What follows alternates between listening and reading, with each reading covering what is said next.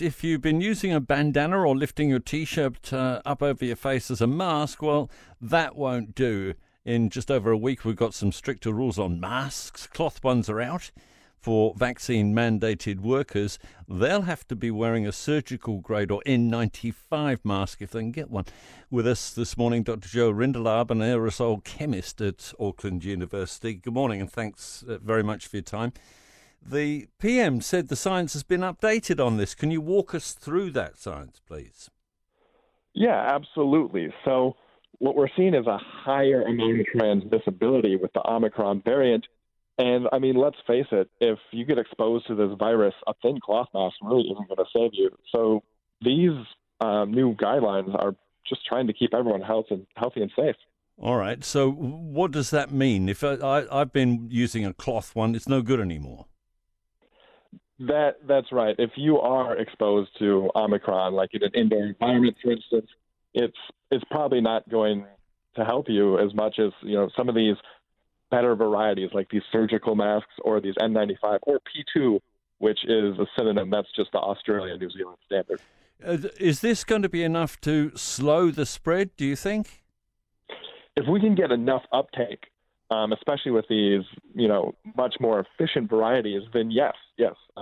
They are extremely efficient at blocking out aerosols. So if used correctly and we have enough uptake, it can make a difference.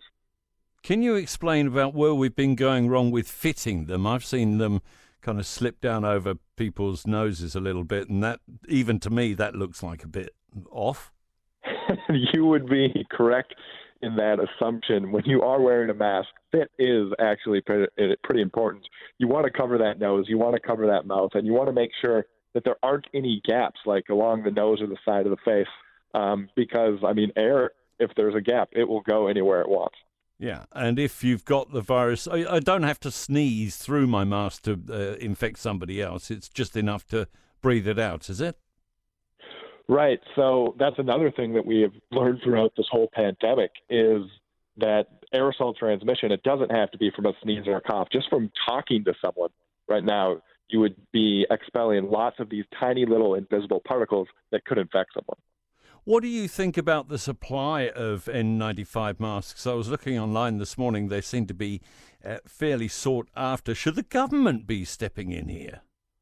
I think they should have some role to play here because, these N95 or P2 varieties, they are going to be a little bit more expensive. So there are going to be populations that might not be able to access them. So the government should be, applying or giving these to people that are more vulnerable. They should be giving these to, people like teachers that could be exposed in indoor environments, essential workers.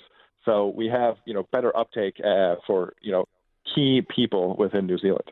What are you hoping to see in the phase announcement today, Joel?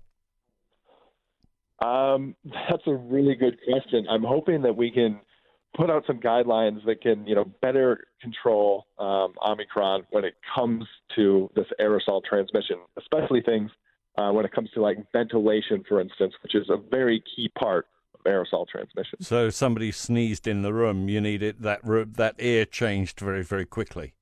Absolutely. Air change is something that is critical with aerosol transmission, which is why when you're outside, there doesn't seem to be a high rate of transmission, but when you're indoors where there's that lack of airflow is where things are very high risk.